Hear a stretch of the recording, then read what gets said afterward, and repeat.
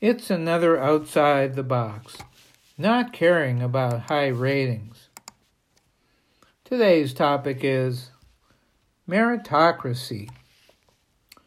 In a previous Outside the Box, I talked about how admission to colleges and universities has transitioned over the last 2 to 3 generations to merit, where those with high test scores, better grades, and other experiences are more likely to get into elite or highly rated private schools, and that most of those students are privileged, white, and from wealthier families and communities. Sure, there are some who are admitted despite not being privileged, but their numbers, unfortunately, are small. This so-called meritocracy also extends past school into the world of work and the capitalist economy, which is why upward mobility is so difficult in this country. Choosing people by merit sounds good, but it creates some winners, mostly more privileged, and a lot of losers, mostly from the working and poverty classes and of various skin colors. It's like a competitive race where some runners only have to go 50 kilometers, others 75, and some 100. One problem with any kind of meritocracy is that it defines some people's work and the pay they receive as much more valuable than others. Meritocracy says that those with high-powered and high-salary jobs have more talent, more drive, and are really smart, besides being in the right place at the right time. They're the best people for the job. They've taken themselves to a higher level. They deserve their success and wealth and superior status. They have much to be proud of and can look down on the rest.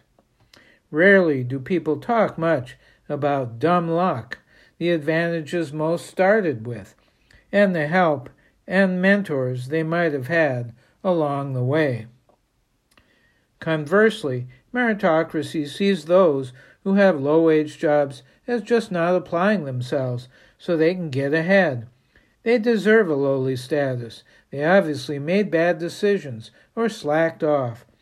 They can be easily replaced. If they're not rich and famous with high-powered jobs, it's their own damn fault. Shame on them. This can humiliate workers and damages their self-esteem, even when they're victimized by globalization, economic disadvantage, and/or poor educational opportunities, over which they had no control.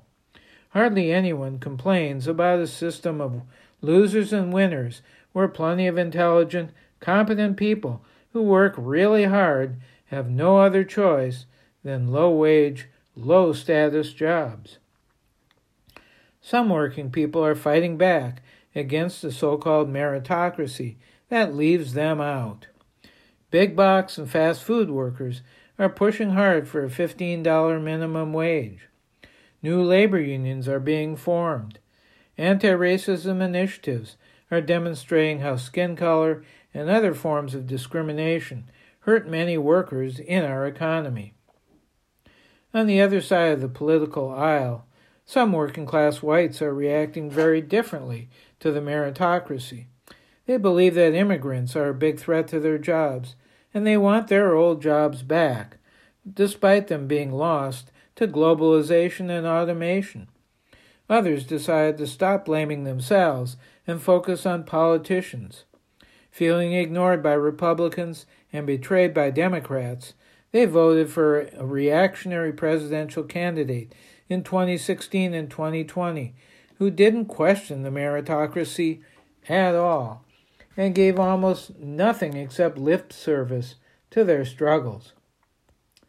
Economic inequality is getting worse. The white working class continues to struggle, along with black, indigenous, and people of color workers who continue to be victimized by racism and classism. The meritocracy has passed over most all of them. Meritocracy sounds fair, but it isn't. Instead, we should declare that some jobs are not more important than others, and that all wages should reflect that. We need an economy that wants everyone to succeed, not just the lucky, meritorious few.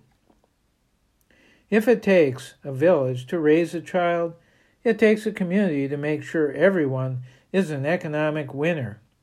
Most workers want their labor to provide for their basic needs and to contribute to the common good in some tangible way. Let's scrap the meritocracy and focus on everyone's success as our economic goal. Thanks to Kwanzaa, the African concepts of Ujamaa, uplifting everyone through cooperative economics, and Ujima, collective work and responsibility, where your success and my success are bound together, provide an alternative to meritocracy and a capitalist winners and losers economy. That's where a new economy could start. Should we ditch the meritocracy for a fairer system?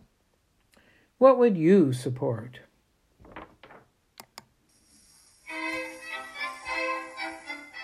I'm Larry Dansinger, trying to flatten the curve of economic difference.